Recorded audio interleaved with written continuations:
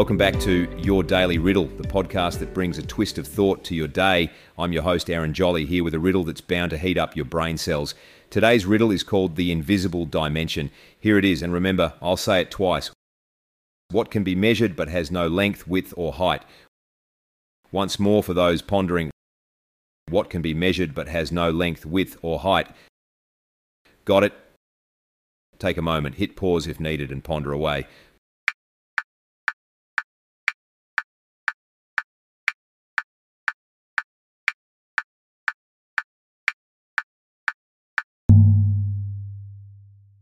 And we're back. The answer to the invisible dimension is temperature.